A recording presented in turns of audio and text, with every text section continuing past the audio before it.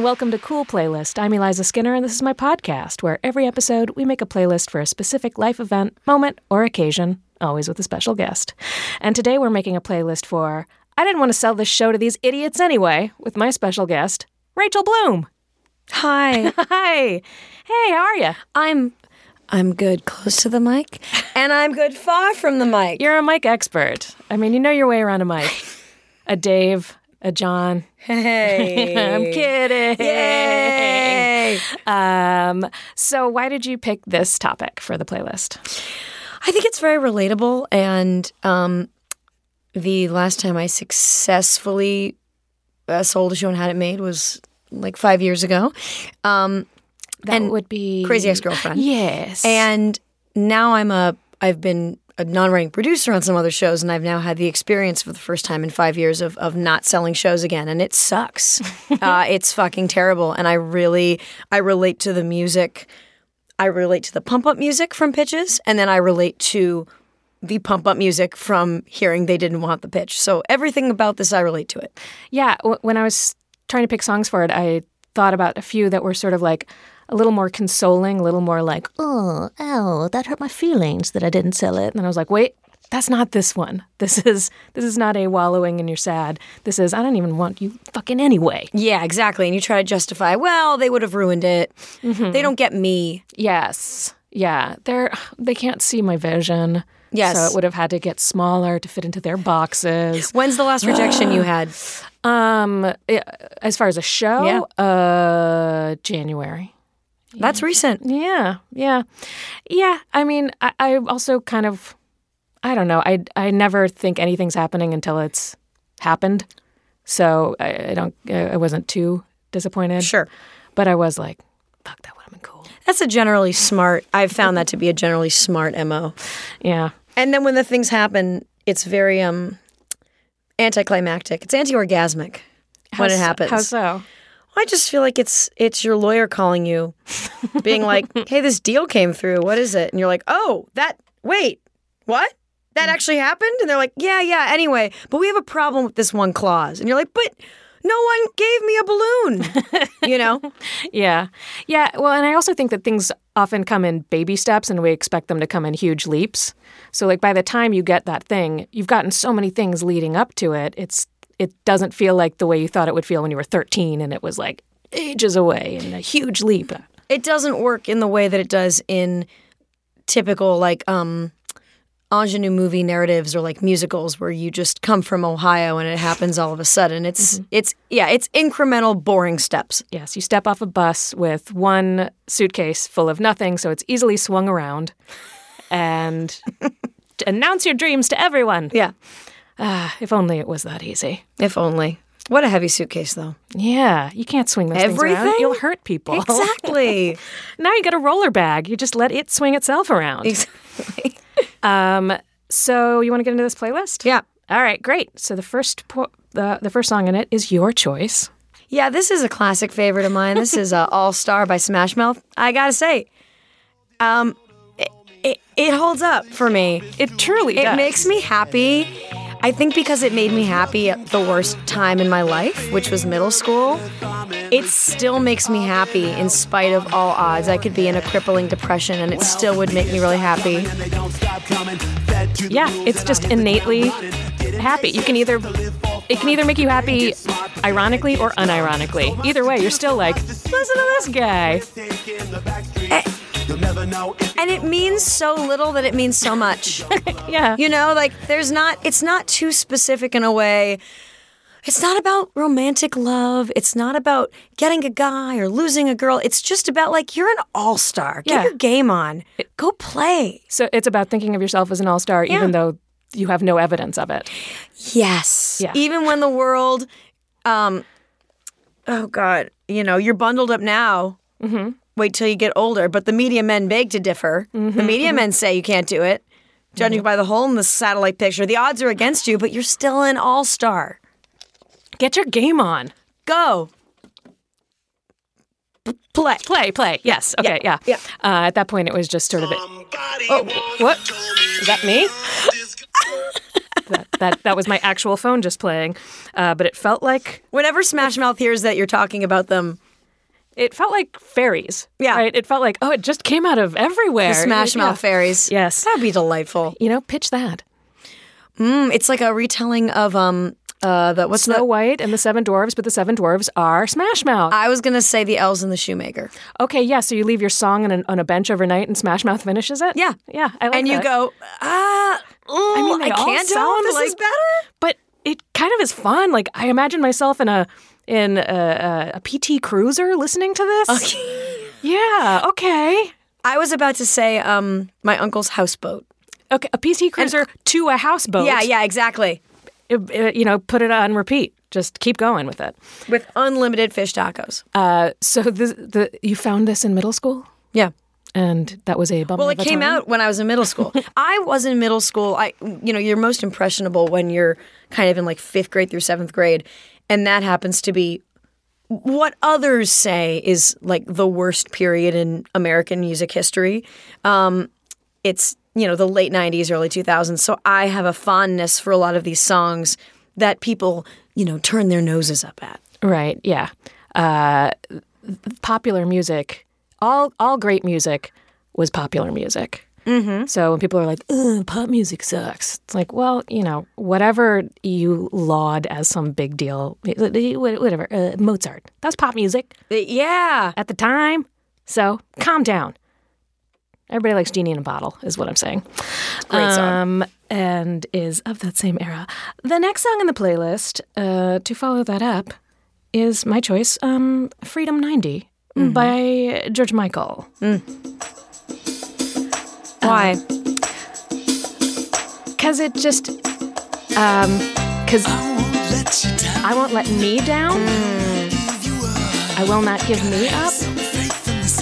It feels like it's like having faith in yourself. Yeah.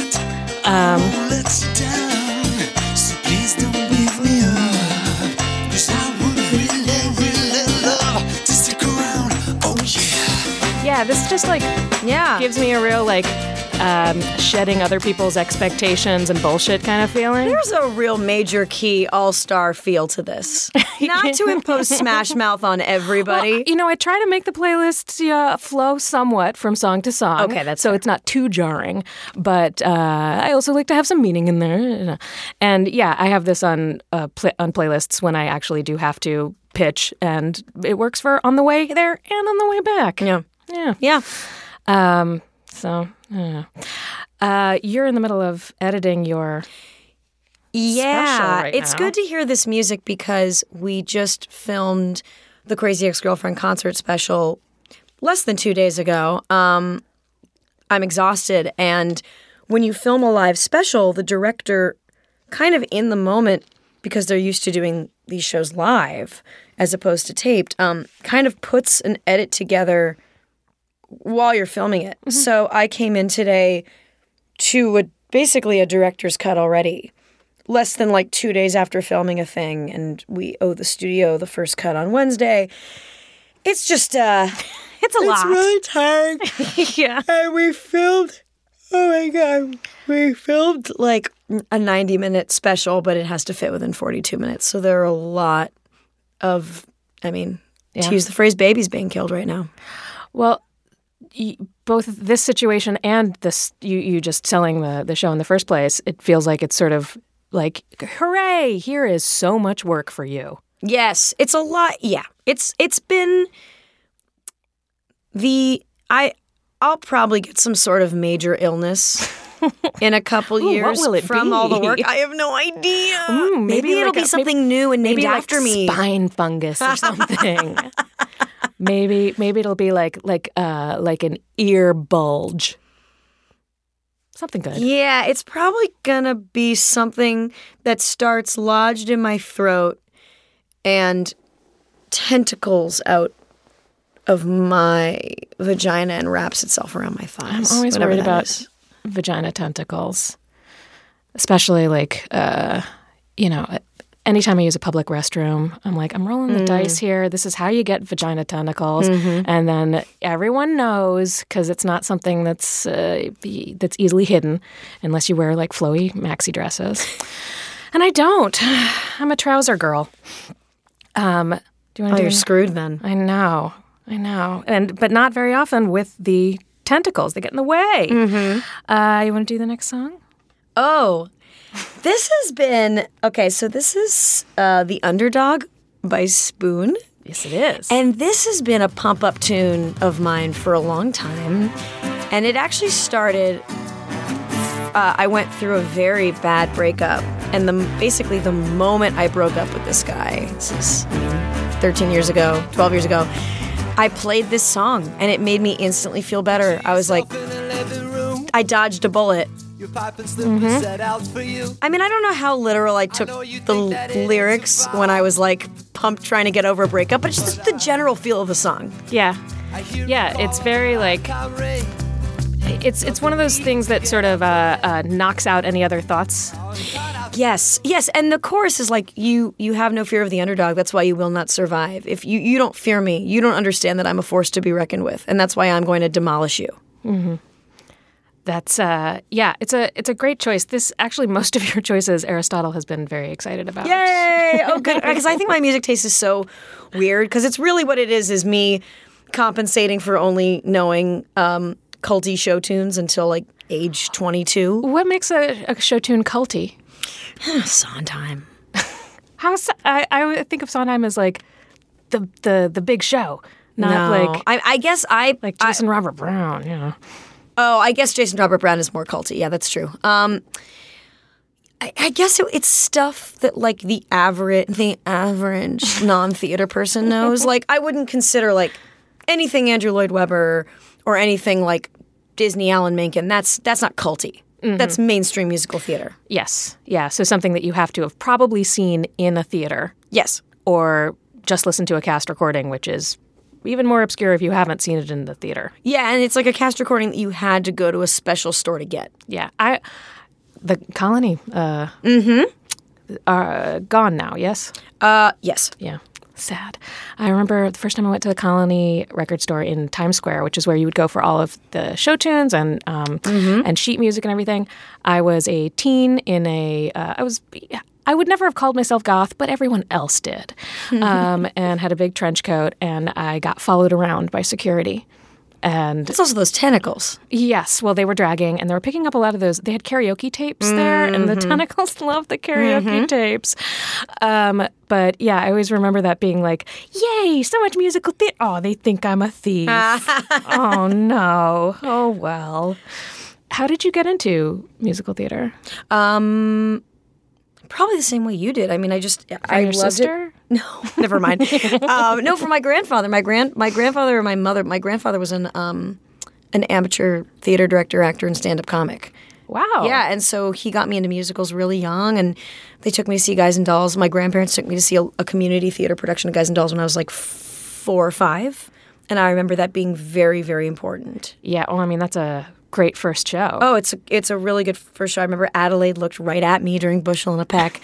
And then like, she's funny and she's sexy. Yeah, exactly. I was like, ooh, feel something in my tentacle parts. And it just, I don't know, it felt natural. I just fell in love with it. I mean, was your love from your sister, or did your sister and you develop it separately? I don't have siblings, so I don't know how it works. No, it was just always around because of her. I mean, my parents liked musical theater, my mom especially, but it was just constantly part of my life because she was already performing when I was a little kid.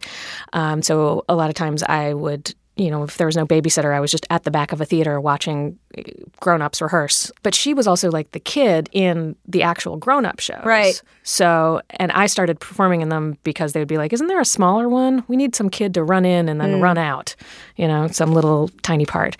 But yeah, so I remember being at rehearsals and knowing all of the lines for adult actors.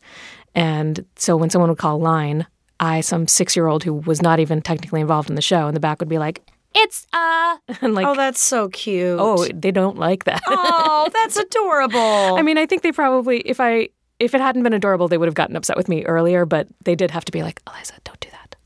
That's not your job. Oh, that's really sweet though. Yeah. Knew all the words to pretty much all of Jesus Christ Superstar as a small child. A lot of sections of Oliver. Don't retain any of that. But, yeah. Your sister was Nancy, I assume? No, she was like, I think Nancy is Nancy the grown-up one? Yeah. She has like a kid? No. I don't know who she was. Because there's a legit adult. No, Nancy playing has a best friend who's a child called, That's it. I think it's Beth? Garaham Beth. I was Nancy. Oh, So I'm trying to channel. okay. I think her name's All right. Beth. Yeah. What's the I Love Him So song? As long as he needs me. As long as he needs me. Yeah. I was like, what's the codependent song? A tribute to domestic violence? Yeah, Yes. yeah. I was actually surprised that this playlist, spoilers ahead, does not have a whole lot of musical theater on it. Yeah.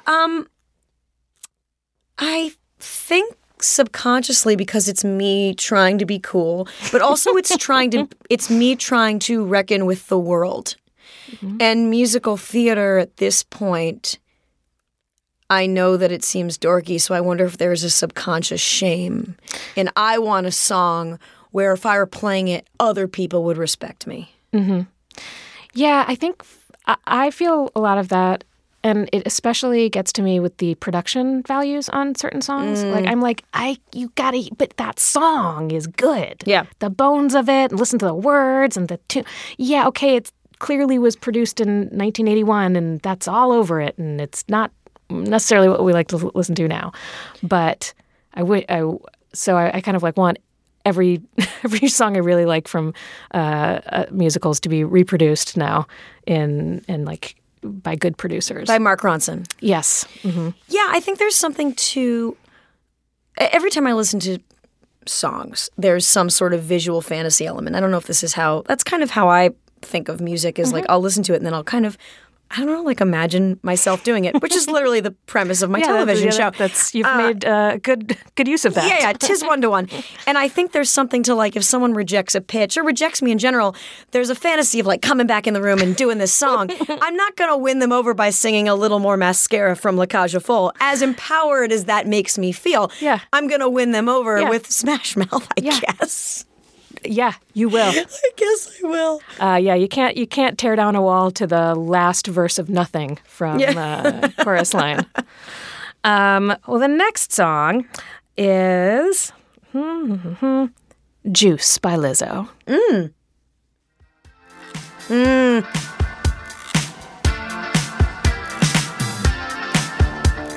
Just another classic, like, I'm okay.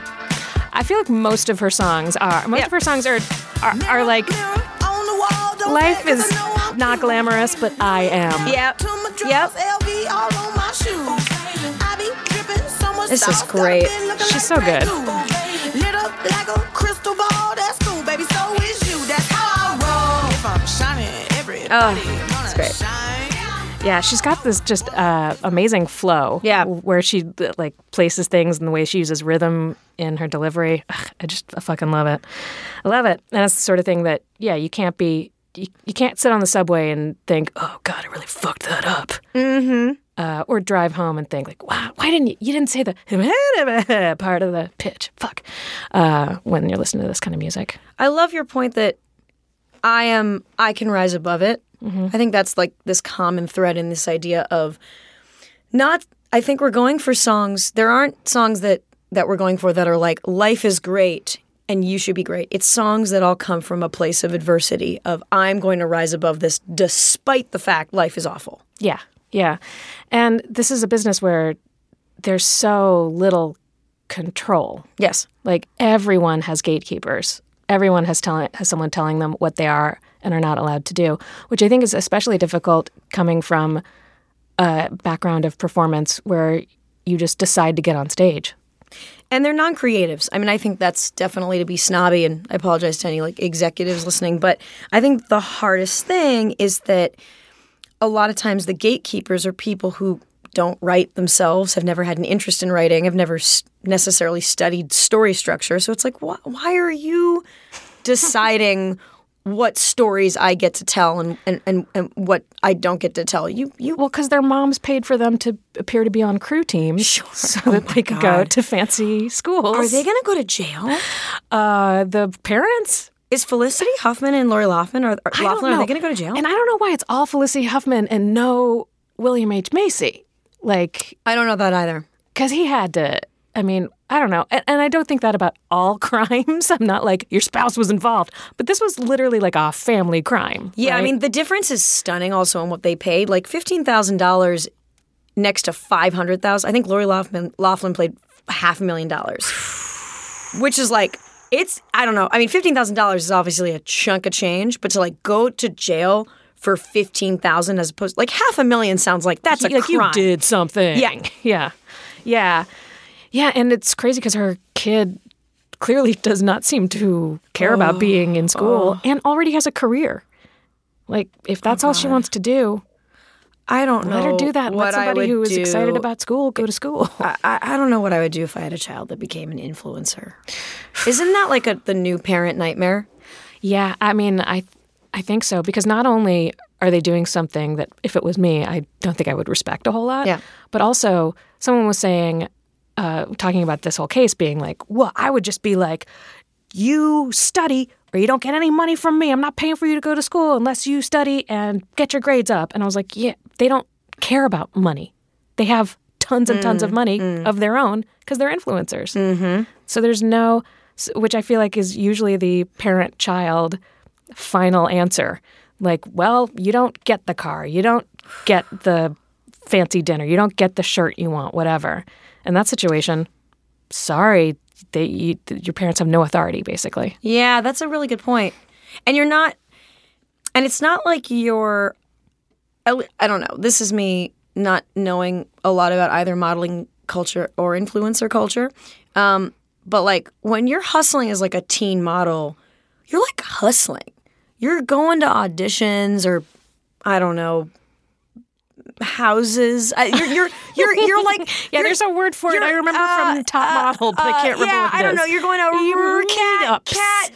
cat parades. I don't know. Yeah, you're going to cat parades separately, right? Just to like unwind. This is going to distract me for a while. I'm really going to be thinking about cat parades. Like they're on little floats, and it's great. And they got little color coded outfits. And here's what makes it cuter. They don't enjoy it. They're not happy. Their dumb little faces just look the same. They got big cat balloons held by smaller cats. Anyway, you were saying you hustle when you're a teen model. Yeah, but like when you're an Instagram influencer, from what I've seen, you take a picture and then you spend time contouring and then you're done. Sometimes you contour before the picture. Oh, that's true. That's true. Yeah. But you do it like from your house. You don't have to go anywhere. Yeah. But it's also like such a closed loop because not only do you not have to go anywhere, you don't have to collaborate with anyone. You don't have to even talk with anyone. And there's this whole thing about like we're doing collabs, but they don't really. No. And so I feel like it just feels like chewing up the same food instead of eating something new. Sure. You know what I mean? Sure. We have to do social media, both of us as part of our jobs. I know that as much as I do it, and I do it kind of a lot, like I post pretty frequently. So do I. And I feel pretty hollow about it frequently. Yeah. I'm like, what was that for? I feel like I kind of gave away a little bit of me. Someone knows what the inside of my house looks like now. Yeah, I hope they come to a show. Well, that's the thing is like it's for, and I think the lie that I know I tell myself, and you probably tell yourself, is that, right? That, well, I guess I have to do it because it feeds my career or it promotes my show. But really? Or are you just justifying this addiction? And I think for me, it's more the latter. I don't know, because I do have to post stuff about my shows, otherwise people don't know about them. Sure. The other stuff that isn't directly about the show or whatever else I want people to know about does keep my feed going. Yeah. But I definitely have posts that I'm like, I just can't leave that up. I'm taking that down. It's just too much because it just feels like saying me, and it feels like a conversation where I'm just like me. And I'm like, oof, just shut up for a little bit. I just need to not hear my voice, not see my face. Although, with the right filter, if you just went me, I bet you could get a sponsorship. Yeah. I mean, from like Glossier or something. You think? Yeah. You post mostly from toilets? It's a lot of toilet posts. I mean, I think that But that's a fun spin on That's it. indicative of because oftentimes I remove Instagram and Twitter from my phone. I don't have it on my phone all the time because my go-to is when I'm on the toilet bored instead of. First of all, I shouldn't have my phone on the toilet because feces is just on my phone all the time. Yeah. Yeah. And then My your phone is occasionally near your eye. Yeah. So, I'm covered in shit. And literally, as you could see, I walked in covered in shit. yeah, that was weird. But It's an artistic thing I'm you doing. cleaned yourself up. Yeah, exactly. Thanks for letting me use the bathroom. But I'll be on the toilet and like, all right, if I'm gonna have my phone, read the news. Nope. If Instagram's on there, I'll just check Instagram and be like, I haven't posted in a while. I want some dopamine. Here's a picture of me. And it's easy to get that dopamine. The more followers you have, it's intoxicating. Once my show's done, I'm going to take. I had comments off my Instagram for a while, not because I was like getting bad comments, just because you read the comments and you stay on Instagram more. And there is something about taking the comments off. It breaks the spell a little bit, but I think it makes your Instagram less hard to find. It engages people a lot less, and I do genuinely want people to watch the show and watch the videos that I post. But like, it definitely, when I've had comments off, breaks that spell a little. I think that comments are kind of, if not the worst, one of the worst things that happened in the development of the internet. Yeah. But you can take them off. Well, but they're on everything. I just mean the whole concept of before the internet, like when you would get a magazine, when you get the newspaper, there wasn't like comments scrawled all over everything. You would have to, if you wanted to, think about your idea, write it down in a letter, send it off to people, and then they would go, is this good enough to publish? It kind of is. Yeah, they have an interesting thought. And then they publish it. Right. And then with the internet, it was just like, no matter how much time or thought someone has put into something, anyone with an internet connection can be like, or my dick and balls. Right. Like, I mean, Hamilton releases the Federalist Papers, and it's like, you fat girl. Yeah, What? exactly. And then it became like, well, it has to be there. We have to be able to have our say. Our say is just as important as well, no, this other stuff was researched and done draft after draft, and someone put a lot of thought into it. And so your dick and balls comment, not actually is good. Yeah. It's not. And if I say anything like that on the internet, people are like, how dare you censor me? Oh. I'm like, because I'm coming for you to take your guns and words. Next song? Is this mine? Yes. Oh, this was a lazy choice. This is just a pump-up song. This has nothing to do with rejection. I just really love the song Fernando by ABBA. That's it. That's fine. You I need just that love in it. there. I just love it. That's it.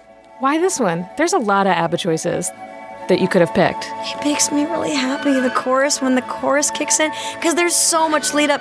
The verse is so long. The verse is like 8 minutes long, and you finally get to that chorus. And it's like, yes, I earned it. I earned the chorus because I stuck through the verse, which is fine. I think it's about a civil war. Uh-huh. Yeah. Yeah. There's drums. Yeah. What do you think of Mamma Mia? I love it. I say I go love through it. like three emotions there. Yeah, I mean, the snob in me wants to say like, ugh, but no, I love it, and I love the movie. That's great. It brings me joy. Look, man, the world is ending. We're definitely all gonna die, but probably soon and all together. So just love whatever you love. Fuck being a dork.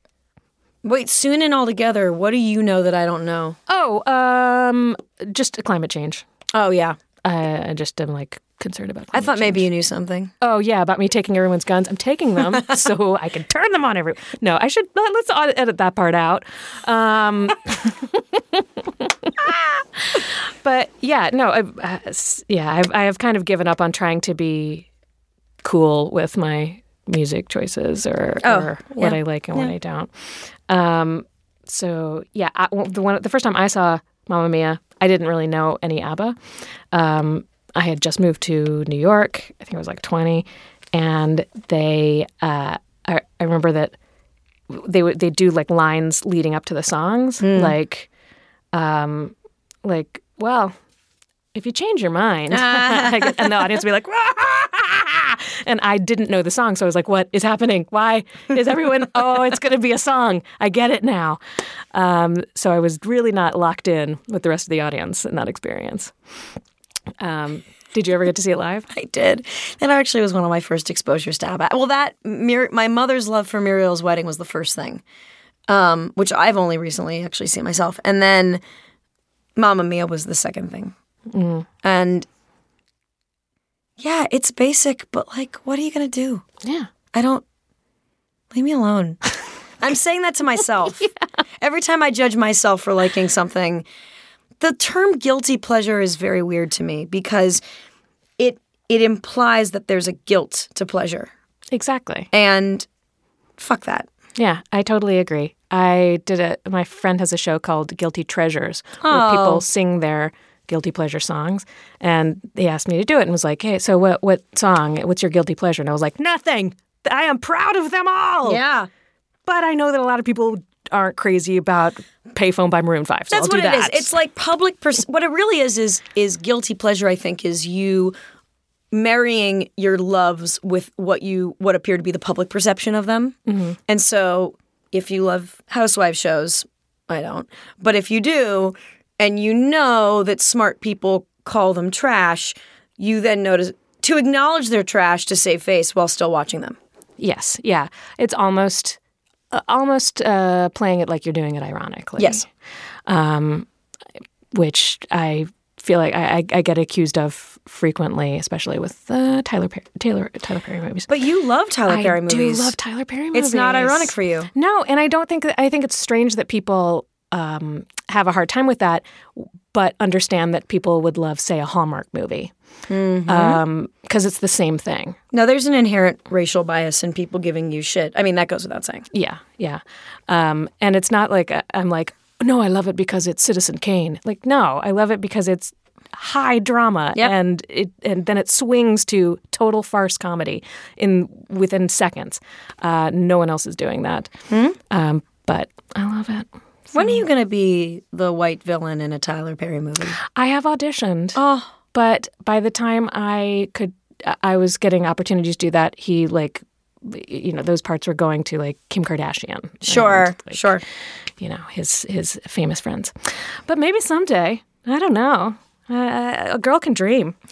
The next choice for the playlist is "Shallow" by Lady Gaga. Okay. Because I feel like when you're trying to sell your idea, really, 99 people cannot believe in it. Tell me something. Just takes that one person. You just need one network, one weirdo at that network to believe in your idea. Well, or you need one weirdo at that network and then who sell also it to a whole bunch clearly of wants to fuck you and then is going to take your idea even though you're like, no, this idea is not ready. Yeah, and they're like, going I said like a sentence of that idea and they're like, no, I have a full pitch of it. Yeah. And I'm going to pass it off as my own until you step up. And it's like, okay, but that's like, I don't know, consent-wise, that's weird. And also, why were you standing over my bed and I guess I'll marry you? And wait, what do I think about my career now? I guess I'm on SNL. Do I like the song? I don't know. It's not really my story. So you were a big fan of Stars Born? I'm fine saying I have issues with the story of that movie. Oh, yeah. Yeah.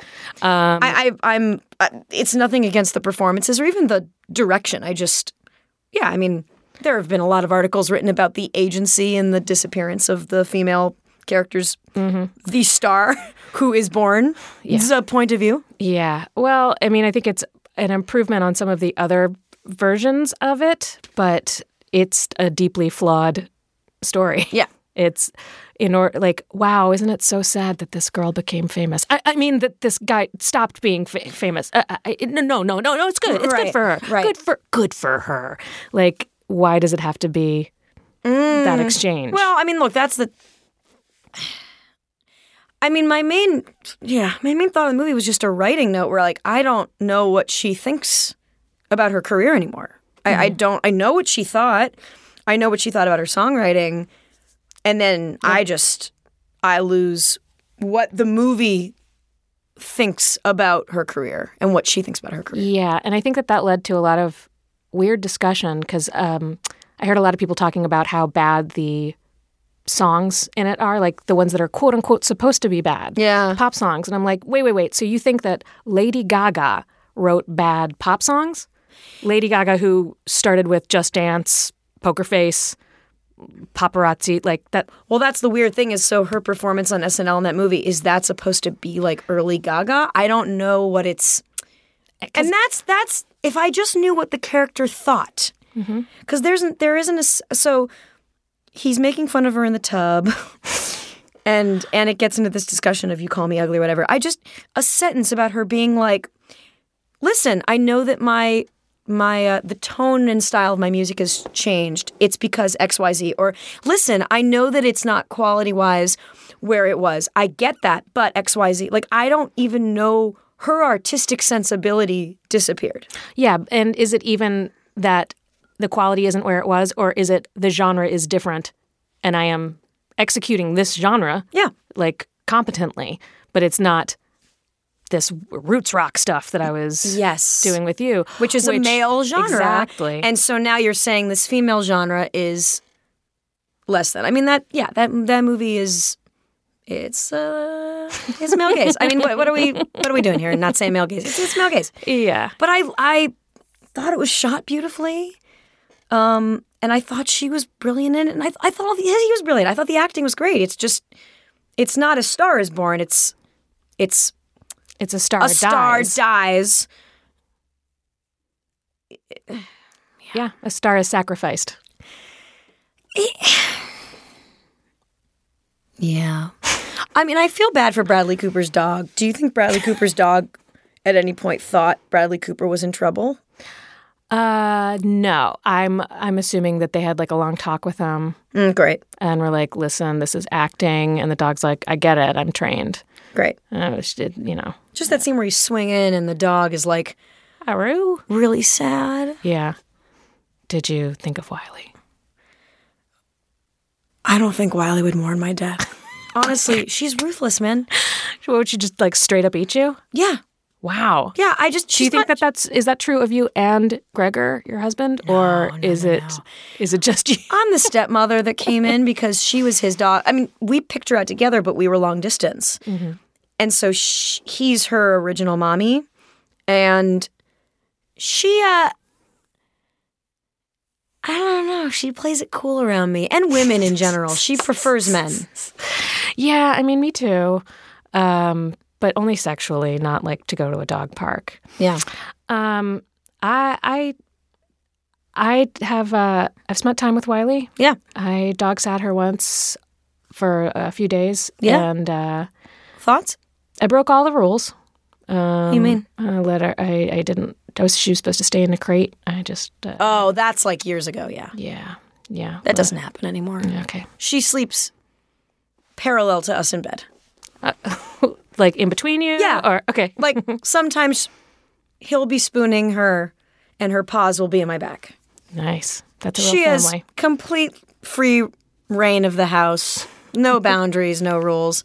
She's great. No, she's great. And maybe she'd mourn me. And I know she loves me, but she's just like, I don't know, she's kind of doing her own thing. I think that's healthy. I think that's having like she's not a sense of self. She's not codependent. No, she has a very strong sense of self. She's confident, and that's because she's supported. I mean, if I gave her a steak before I killed myself, she'd probably be rooting for me to kill myself. Bradley Cooper gives his dog like a whole steak. Yeah, but wouldn't she be like, who's going to give me more of the steak? And she doesn't think that far ahead. Oh, okay, fair enough. Yeah, I was not crazy about A Star Is Born, but I didn't hate it as much as the people that I went with. Mm-hmm. And it's a complicated thing because I thought some parts were wonderful and artful and beautiful, and it did emotionally affect me. The part where he peed. I love that. Well, it's because that's what I'm into. I know. Well, next song on the playlist is yours. Let's see what I chose. Oh, right. This is really a song that I associate with all bullies. There's Always Someone Cooler Than You by Ben Folds. This is just such a nerd takedown of bullies. This is what I think about any rejection. This is really what I associate with my first writing job. there were some really mean dudes on that writing staff, and I would play this song and blast it, which I'm sure if they saw me blasting, they would make fun of me. What a nerd. Yeah, exactly. Yeah, I remember that. Yeah. Yeah, he's... I love him. I love Ben Folds.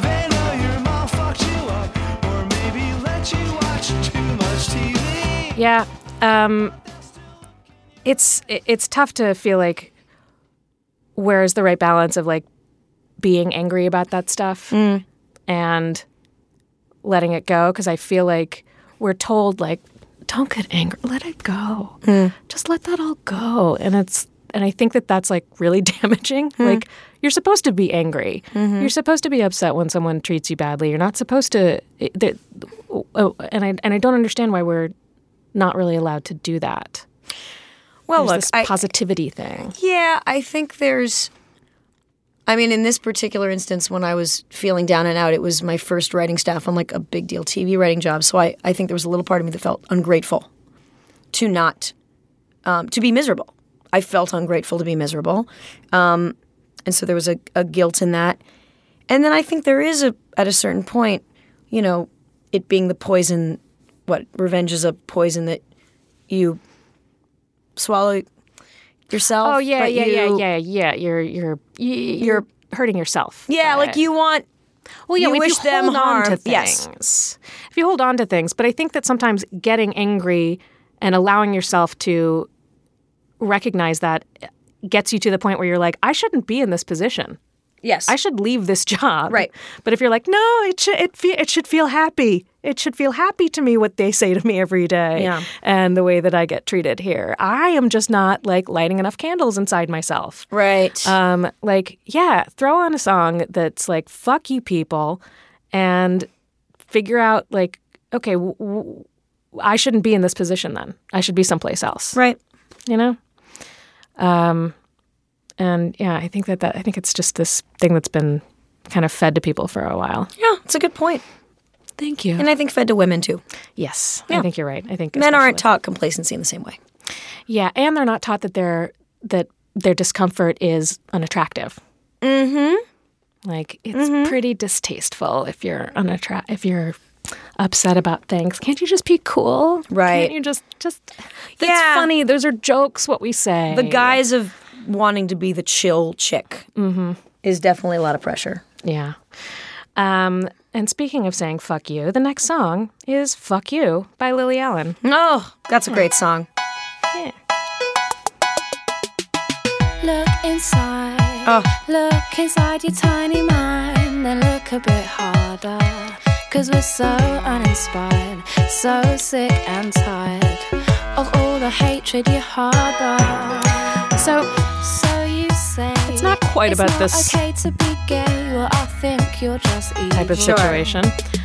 But I like the like happy bounciness of that fuck you. It's great. And I think that's kind of what I'm trying to get at with the you should be allowed to feel angry, because I think when when one isn't allowed to feel angry, that's when it gets that like snarly sort of like, what do I do with this feeling? Mm-hmm. But when you can feel like, hey, you know what? That's fucking bullshit what they did. With like confidence, then then there's a lightness to it, and you can move past it, and you're certain of it. You're not like, did anybody else see that? That's a really good point. There's a joy in having conviction when you know that something is not right. Yeah, exactly. Yeah. And if anybody ever doesn't buy an idea from you, that's fucked up. Yeah, it's fundamentally immoral and unethical. How dare they? Yes, I agree. So are you right? That's what we're talking about. Yeah. Yeah, we're talking about pitches. How do you develop a pitch? What do you think about? What do you care about? Oh boy. What are things that I believe about the world or I want to explore that I haven't seen explored? That's really it for me. So for Crazy Ex-Girlfriend, what was that? What was the seed of that? Well, Aline found me through all those music videos I was doing, and I mean, what I'd been doing in those music videos was taking my sketch comedy training and my joke training and combining it with my love of musical theater and then also my love of acting and character development and trying to like marry the two. And Aline saw the kind of moments of sadness and desperation and vulnerability in those and had an idea for a movie called Crazy Ex-Girlfriend that became the television show. And so I think that, I mean, with the show, what we ended up doing that I do think is new is looking at love and obsession and romantic love with a critical lens. And that feels new. Was that always the intent, or was that something you discovered? Yeah. It was always about a person who had been made delusional or been fed, had been telling herself lies and sold a bill of goods and was telling herself the wrong stories. Or people were telling her the wrong stories about who she was. So it was always that disconnect between what the world says is what the world says the status quo is and the way that you actually feel.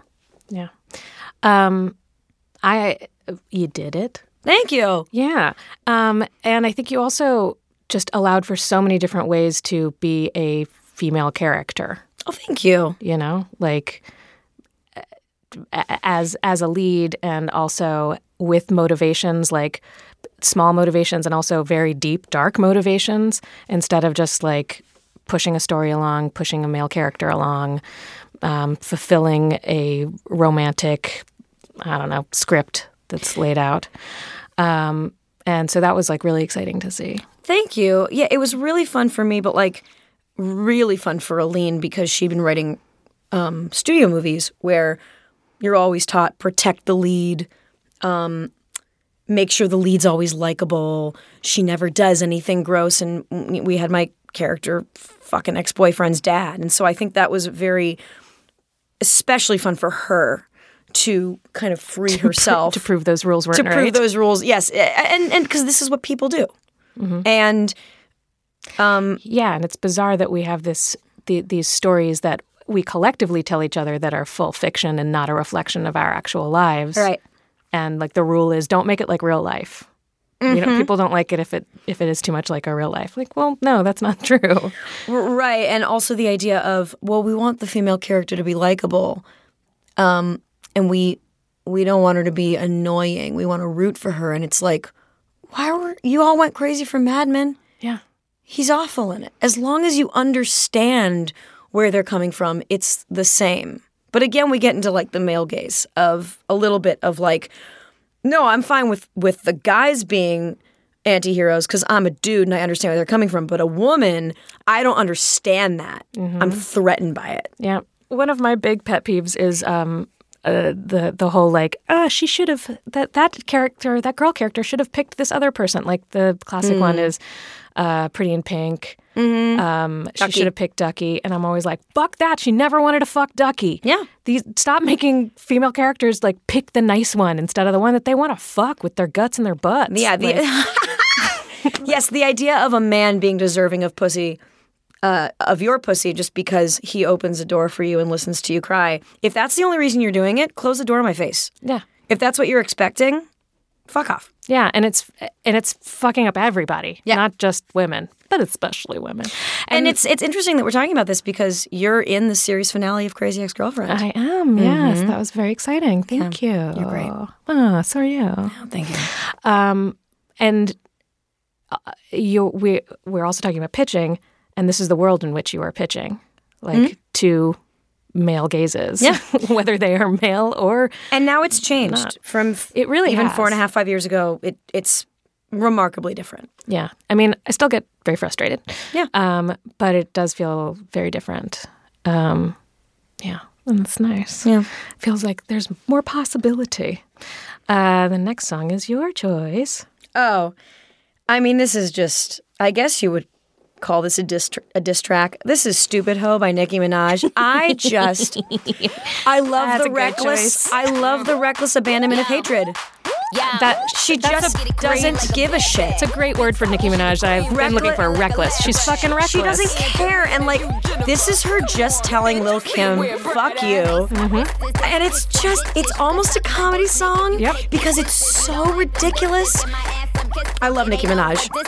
Me too. I love the way that she performs, how she enunciates words. Yes. Like, you know, she didn't have like 14 takes of this where she was like, I didn't quite sound like I was smiling in that. Like, she's just like, I say it this way. I just love this song. It makes me so happy. It's really great. Yeah, she is reckless. She is totally free. No abandonment. Yeah. I don't know. Whatever. I wish she and that Cardi B didn't fight so much. Well, yeah. You know what? But people have big personalities when they have creative souls, I guess. I know. I don't know. If they were men, would they be fighting this much? I guess Maybe. guys fight. Yeah, you're right. Yeah. And who knows where they'll get to. Maybe someday they'll end up at a very fancy spa together and be like, I was too tough on you.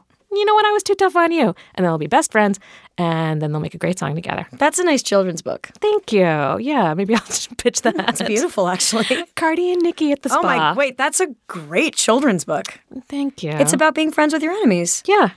Which, oh my God, I love that book. You could just at least like allow for them to be. That's my new favorite book. Well, I haven't actually written it yet. You gotta write that.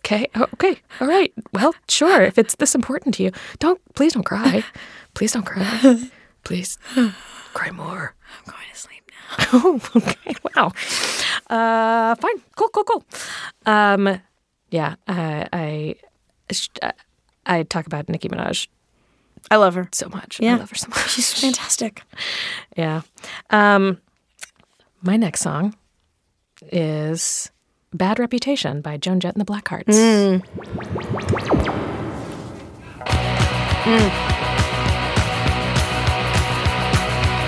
I wanted some middle fingers up. Yep.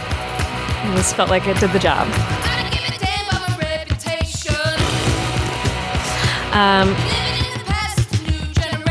Yeah, I feel like for a lot of my career, I felt shackled by a bad reputation. And like having one and also being concerned about having one. And I had an agent say, I was saying something like offhanded to her, and I was like, yeah, I'm trying to get this done and not have anybody like call me a fucking cunt because of it. And she was like, wait, Liza, they're gonna call you a cunt. Like, they're just all, like, people who are gonna call you a cunt are gonna call you a cunt, kind of no matter what you do, unless you don't do anything. So you have to just be okay with that and then just do what you want to do. And I was like, tough but fair. Well, it's freeing. Yeah, and it has been. Where it's like, she sounds cool. Yeah, she is. She's very cool. Wow. And so I started, every time I check myself about like, oh, is someone going to be mad if I say that or if I do that or if I bring up that issue? I was like, that's not something we care about anymore, right, Eliza? And I was like, right. And I was like, good. And I was like, fair enough. And then would say it and then get, called a names. cunt. Yeah. But like, whatever. It also gets you to kind of like what I was saying about like getting mad gets you to a better place. Like if someone has a problem with that and that moves you out of that situation, that job, that whatever, that they don't want to work with you, great. That gets you closer to the person who does. Sure. You're not wasting time. Yeah, and I think that there's such truth in our emotions that we ignore. Like if you're angry or unhappy somewhere, forgetting whose fault it is, who's the cunt, who's the nice person, there's something that needs to be fixed. And whatever the emotion is, ignoring it is ignoring that this is not we only live once and we're putting ourselves in an uncomfortable situation, whatever the cause may be. Yeah. And for what and for who? Yes. It's your life at the end of the day. What does it say about me that I first heard this song on the soundtrack of Shrek? This was on the soundtrack of Shrek? So we've got 2 Shrek songs on this? Oh, yeah. Wow, Shrek knew how to deal with some disappointment. Yes, he did. I really like that movie. I associate it with no. Freaks and Geeks. All-Star Is All-Star in Shrek? Yeah. Oh no. Yeah. I associate it with Rat Race. Well, it was also in that Mystery Men movie. Was that it? The superhero Yep. one? We're getting a thumbs up. Yeah. Yeah. People love All-Star. Huh? Sometimes we're all an ogre. Have you seen the Shrek musical? I have. What did you think?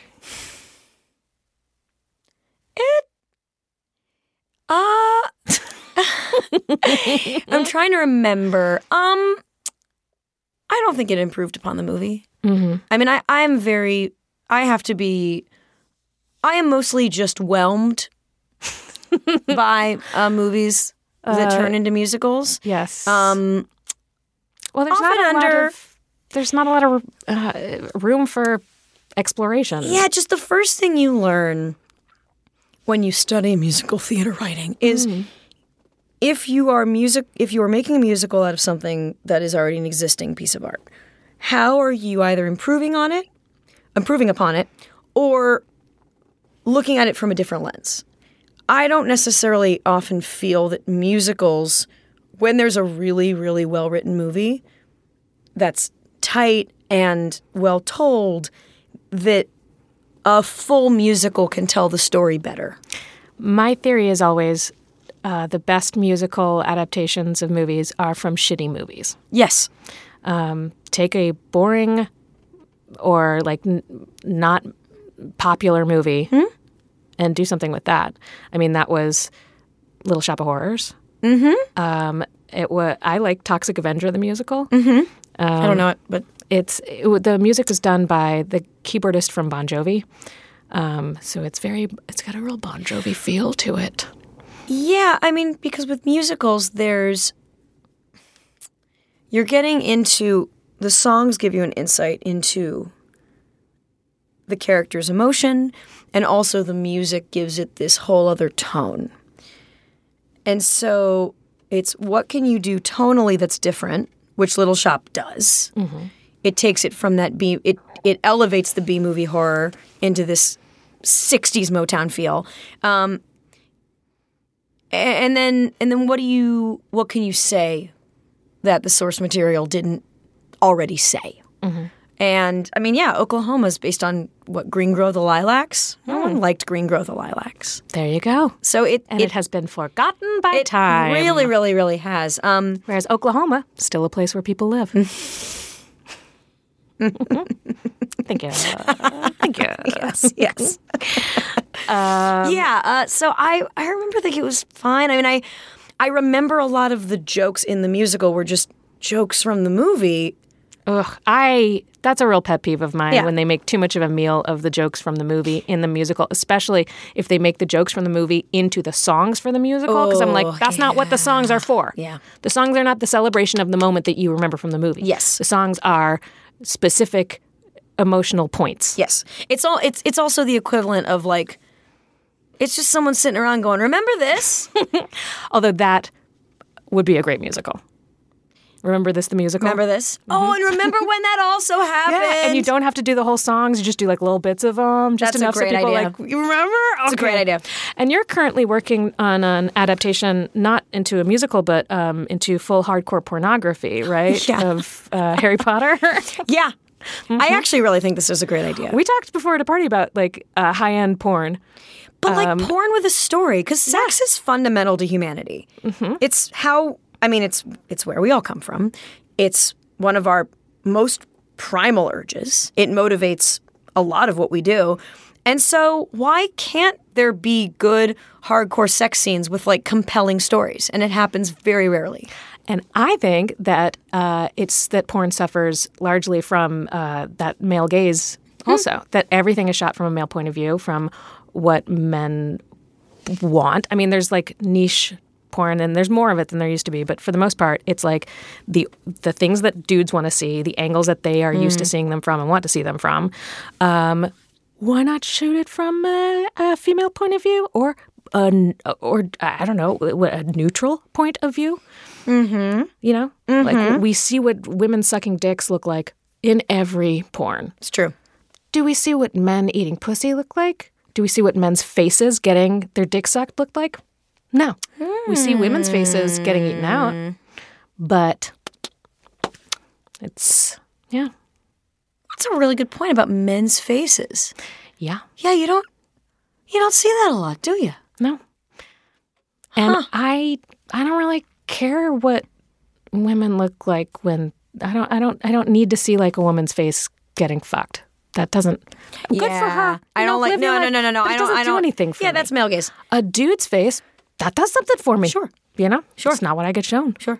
I'm sorry if my parents listen to this. Well, and a lot of the more female-forward porn sites have those search terms where you can really, really get specific with what you want, and it definitely features more of a neutral gaze. It's out there, but it's still niche. It's true. And half of the population should not be niche. It's true. Just saying. Yeah. Just saying. It's hard to watch. It's hard to go on those websites. Because you have to type in so many letters and everything. And no. They all have really long names. You know, it's hard to go on like those websites and then go back to Pornhub. Mm-hmm. And it's because of all the cartoon porn, the ads. Oh, I like that. Oh man, you're like seeing Lois Griffin. I was all over literally just about to say. I mean, I want to see Lois fuck Stewie, which always just seems to be. It's just oh man, or it's the Flintstones.